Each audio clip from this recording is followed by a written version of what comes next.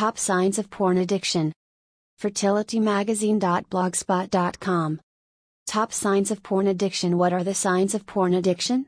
You can't stop porn addiction despite trying many times? Here are the signs of porn addiction you may be suffering from. You are unable to stop using or viewing pornography, despite trying to do so. If your partner can't stop, you may notice that they are spending more and more time on the internet despite your attempts to communicate with them. When someone becomes addicted to porn, they actually lose interest in real sex. Not only that, but they actually find their partner less attractive when compared to the people seen in porn. Someone suffering from porn addiction can actually begin to experience physical pain.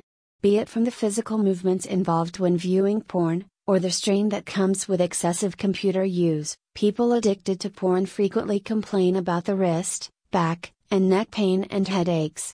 As a parent, it is crucial to have open communication with your child. It is not recommended that you avoid the topic of sex, as your child may have many questions pertaining to sexual relationships and development.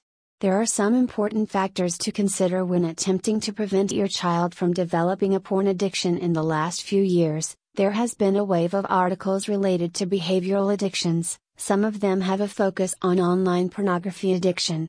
However, despite all efforts, we are still unable to profile when engaging in this behavior becomes pathological.